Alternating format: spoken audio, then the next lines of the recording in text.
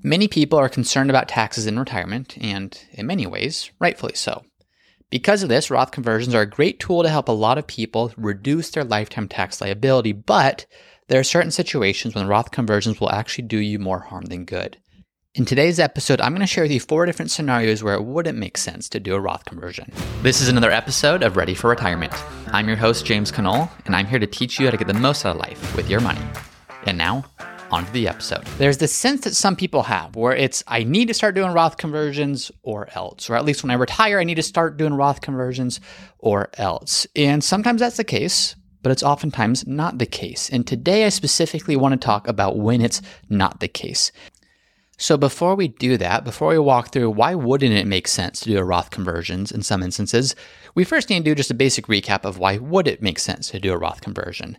And we'll do that in just 1 second, but real quick before I do so, wanted to highlight the review of the week. This comes from username Bama9000, 5-star review with the title Maximize Your Time. And the review says, I've listened to almost every retirement podcast out there. I have now narrowed that down to 3 retirement podcasts, and James's is by far the best. Great information, and James has the heart of a teacher. James, thanks for all the great info. My transition into retirement was seamless as I was well prepared thanks to your podcast. Well, Bama9000, that makes me very happy to hear. I'm glad to hear that this isn't just helpful information, but people are applying it. So thank you for supporting the show by leaving a review. It helps me. It helps more people find the show. And at the end of the day, everyone wins. So if you've not left a review, please go ahead and do so. It would mean a lot. It will help more people find the show. And for those of you that have, thank you very much for taking the time to do so. So now back to the episode. And again, to start, let's talk about why would you do a Roth conversion, at least a real brief recap. And simply put, the reason you do a Roth conversion is you're in a lower tax bracket today than you will be in the future. For example, maybe today I'm in the 10% tax bracket, and in 5 years, I know I'll be in the 22% tax bracket. Well, I would rather take funds out of my IRA today via a conversion to my Roth and pay taxes at 10%, and then let those funds grow tax-free. To me, that's a whole lot more attractive than paying 0% today by keeping my funds in my traditional IRA, but then paying 22% in the future when I have to pull them out at that time instead. So in other words, it's just a way of strategically shifting your tax bill to when it makes most sense for you. So that's the context of why you would do it. Now let's talk about why you wouldn't do it. And the first reason, number 1, simply put, you'll be in a lower tax bracket in the future. Now you might be saying, James, that sounds super obvious. That's just the inverse of what you just told us. Well, yes, but let's look at it in context. Let's look at a practical example, because oftentimes that's what's most helpful. So let's assume that you retire, and let's assume that you're planning on spending less on travel in the future. So maybe from age 65 to 75, you're going to spend a bunch of money, you're going to travel, you're going to do a whole bunch of stuff, and then you're going to slow down a bit. Well, what that tells me as a planner is you probably don't need as much income at 75 and beyond than you would from 65 to 75. So again, 65 to 70, you're traveling, you're taking trips, all that costs money, which means you're pulling more money out of your portfolio. So if that's the case for you, I might want to think twice before I layer a conversion on top of all the additional spending I'm doing from age 65 to 75. One big factor here will be what kind of income are you pulling from? If you're pulling income from cash to fund travel, that's an entirely different story than if you're pulling money from, say, IRAs to travel. So part of this does have to do, a lot of this does have to do with where are you pulling this income from. But in general, if your income, if your taxable income is a whole lot higher the first several years of retirement, which it tends to be for a lot of people, you maybe don't want to layer a Roth conversion on top of that because you're going to be potentially in a lower tax bracket once some of that travel or some of those early expenses go away. Another example of this is maybe you go into retirement with a mortgage. So that mortgage, what does that do? Well, it makes your living expenses higher. If your living expenses are higher, what does that mean? Well, it means you need to take more money from your portfolio. If that portfolio income that you're taking from is from your IRA or some other pre-tax asset, that's driving your income up to start retirement, but your income might be lower at a future date. So as you look at that again, the goal of a Roth conversion is to shift income taxes to when it's most convenient for you to pay, to when you're in your lowest tax bracket. So if because of a mortgage or because of travel or because of some other expense you're going to have early on in retirement that you wouldn't have later in retirement is pushing you into a higher tax bracket, that's probably time to pause and say, should I really be doing conversions in this case if it's going to cause me to pay taxes at a higher rate today than I would have had I simply not done the conversion and pulled that money out in the future? This is why it's so important to have some type of a plan for what is it going to cost you to retire. Because some of those expenses, you start looking at them, you can say, okay, these are expenses I'll have forever. And some of those expenses may change and possibly go away fully at some point in retirement. This could be mortgage payments, at least the principal and interest portion. This could be travel expenses. This could be maybe you retire and you're still supporting your parents or you're still supporting your children, but that's not going to be the case forever. So as you start to look at your expenses today, you can extrapolate how will these change over time. And in doing so, once you start to understand what accounts you have will be funding which of these expenses, you can see if it makes sense to do a conversion or not. But the higher your taxable income is in early years of retirement, at least when compared to future years, the less and less likely you are to want to do a conversion on top of all that. So that's reason number one. Reason number two is your required minimum distribution isn't projected to be an issue. So what does issue mean? What does an RMD being an issue? Well, that's very subjective. A better way of saying it is you don't expect to be forced to take a substantial amount more from your IRA than you were already planning to take. So here's the difference between this point and the previous point I made in number one. In point number one, we were looking purely at your discretionary expenses.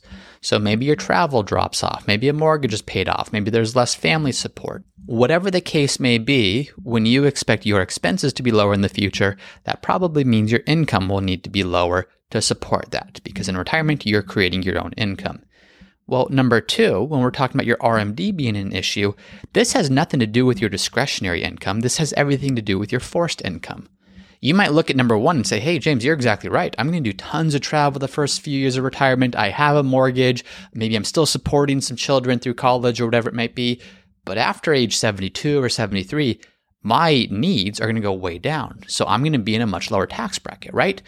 Well, potentially, but not if you have a substantial balance in your IRA. Again, substantial, what does that mean? It's fairly subjective, but from a quantifiable standpoint, if you look at that required minimum distribution and you project out what it's going to be based upon assumed growth of your IRA, any new contributions to pre-tax accounts, based upon your age and the IRS life expectancy tables, you can actually model out what your required distributions are projected to be. Now, if those required distributions are going to be substantially more than you need to take, to me, that's the quote-unquote issue that we're talking about, because you're taking an amount out that you don't necessarily need per se, and it's likely pushing you into a higher tax bracket. Let's look at another example to see what this looks like in reality. Let's assume there's two couples. They both have net worth of $2 million, or a portfolio of $2 million, and both of these couples want to live on $80,000 per year. Well, let's say couple number one has $60,000 per year in combined Social Security, and they only need $20,000 in their investments. Well, combined, that gives them $80,000. If that's the only income source, they're probably in the 10%, maybe 12% marginal tax bracket. So they have $2 million, they live on $60,000 from Social Security, the remaining $20,000 comes from investments. They're in a pretty low tax bracket. Like I said, 10 to 12% most likely. But once they hit RMD age, if the entirety of that $2 million is inside of a traditional IRA, the required distribution will likely be around $80,000 per year. So instead of just being able to take $20,000 out per year from their IRA because that's all they need, they're going to be required to take $80,000 out. So now as we look at their income sources, there's $60,000 of Social Security and then an additional $80,000 per year from their IRA as a required minimum distribution. So that pushes them from what would have been the 10 or 12% tax bracket up into the 22% tax bracket. So for this particular couple, that's probably a good case or a good example of when you should have considered a Roth conversion earlier. So a lot of people listen to this and they say, okay, well, if $2 million is how big my portfolio is, that means I should be doing Roth conversions. Well, not necessarily, because let's now look at the other couple that also has a $2 million portfolio, except for this couple, let's assume that $200,000 of the $2 million is in a traditional IRA, and the remainder is in a brokerage account or Roth IRAs. So 1.8 in brokerage and Roth and $200,000 in traditional IRAs. Now, for this couple, if they also want to live on $80,000 per year total and $60,000 per year of that is coming from Social Security, they also only need $20,000 per year from their IRA. The difference is for this couple, once they hit RMD age, their initial required distribution will be around $8,000 per year not $80,000. So to them, that $8,000 RMD, that's really not a big deal. They're going to need to take $20,000 anyways. So $8,000 of that would come from their IRAs in the form of a required distribution. And then the remaining $12,000 they would work through to see what made most sense to take that from the IRA again, or go to the Roth or brokerage accounts to fund the rest. So as you're looking at this is why it's not just a dollar amount of your portfolio that matters, but it's what portion of your portfolio is in pre-tax accounts, and is that portion, when required distributions begins, projected to make you take more than you need to take and push you into a higher tax bracket. So if that's the case, then conversions make sense. But reason number 2 of why you wouldn't do Roth conversions is if your required minimum distribution is not projected to be an issue. And quick reminder as we go through this, none of this is ever intended to be advice. This is intended to give you some specific examples that you can maybe apply to your situation for some context purposes, but make sure that you're working through this with your tax advisor. Make sure you're working through this with your financial advisor to make sure you're coming up with the right solution for you. So reason number 1 why it might not make sense to do a Roth conversion is you'll be in a lower tax bracket in the future. Reason number 2 is your required minimum distribution is not projected to be an issue. Reason number 3 is you do a lot of charitable giving. Well, why on earth does that matter? Well, a great planning tool exists called Qualified Charitable Distributions. A QCD, so just the abbreviation for Qualified Charitable Distribution, allows you to give funds right from your IRA at the age of 70 and a half directly to a charity of your choice. Now, the beautiful thing about this is if you wanted to give money to a charity, but you pulled money out of your IRA and then you gifted it to the charity, you pay taxes as you pull that money out, and then you might get a deduction for giving it to the charity, but only to the extent that you itemize your deductions. So for a lot of people, they're not actually getting the deduction for the charitable giving they do in retirement because they tend to use their standard deduction more than itemized deductions, especially for those people who have paid off their mortgage. So the QCD is a great tool because it says bypass you in this whole process. You being the intermediary or the middleman between your IRA and the charity you want to give to. So if I was 70 and a half and I wanted to give $10,000 to my church or to my charity or to whatever it is, well, I wouldn't pull funds directly and then give them to church or charity. I would issue the $10,000 directly from the IRA to the charity.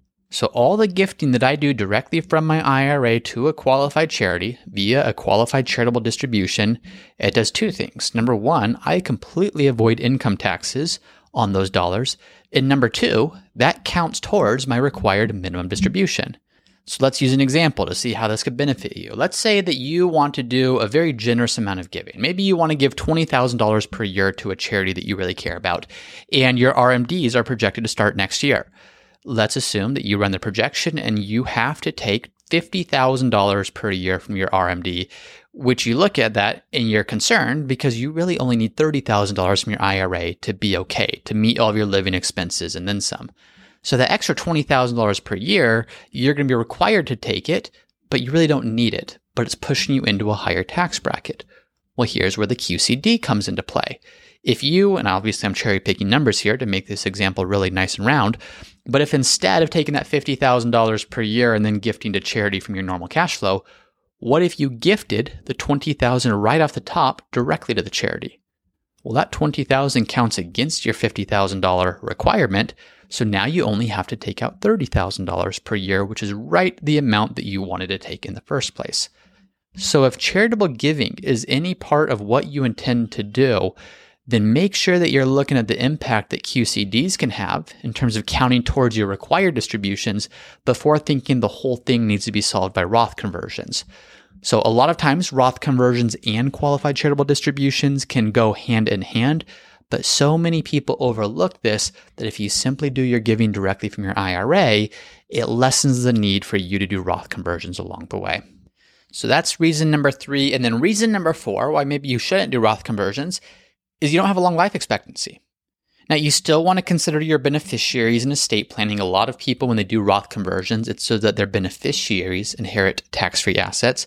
But as you're looking at your planning, you also need to consider your life expectancy.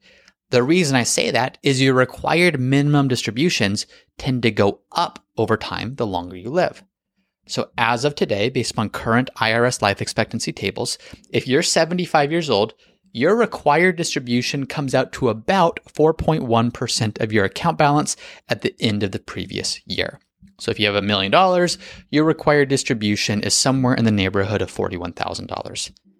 Now assume that you still have $1 million, but now you're 90 years old. Well, your required distribution at that point, based upon IRS life expectancy tables, is 8.2%, so around $82,000.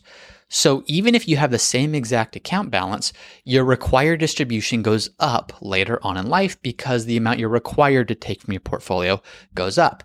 Now, not just that, you're probably not going to have the same balance in your IRA at age 90 as you are at age 75.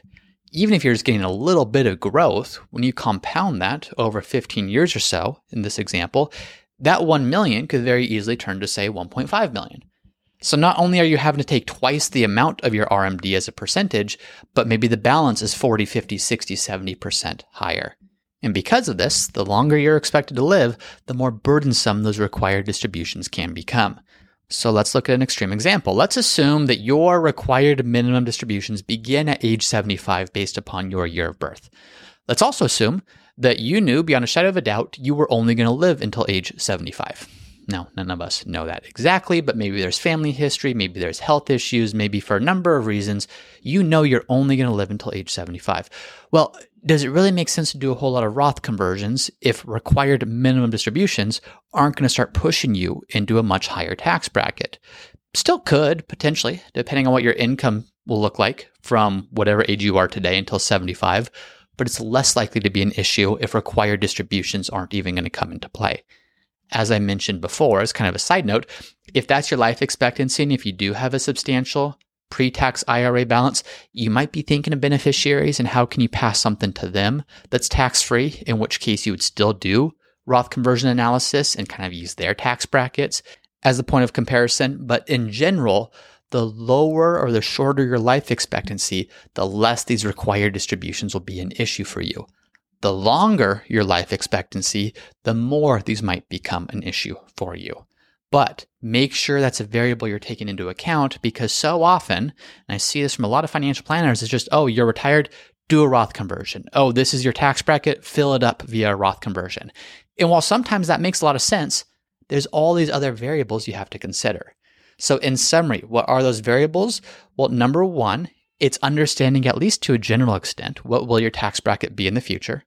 Number two, do you expect for your RMDs to be an issue from the standpoint that they're pushing you into a tax bracket you don't want to be in? Number three, do you do a lot of charitable giving, and can that lessen the impact of RMDs? And then number four, what's your life expectancy? Now, there's other variables above and beyond this, but those are four really important ones to consider, so that as you're looking at your situation, yes, look at Roth conversions. Yes, consider Roth conversions, but make sure that you're doing it in proper context. Make sure you understand all the things you should be looking at, so you're not making that decision just because someone on the internet or a financial planner or a friend told you, without doing all the proper investigation or analysis around all the variables that you should be considering. So that is it for today's episode. As always, I appreciate you spending part of your day with me tuning in this episode. If you have not done so already, please be sure to leave a review. And if you've not already checked us out on YouTube, make sure that you do it. This episode will be there along with other great content. You can find that on YouTube at Root Financial. Thanks for listening, and I'll see you next time.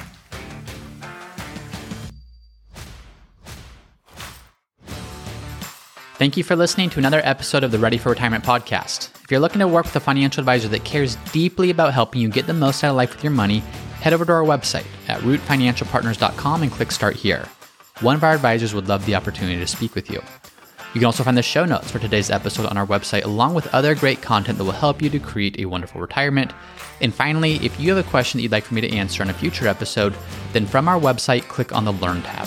Scroll down just a bit on that page and then click Submit a Question to submit a question that I will answer in a future episode. Again, that can all be found at rootfinancialpartners.com. Thanks as always for listening, and I'll see you next time.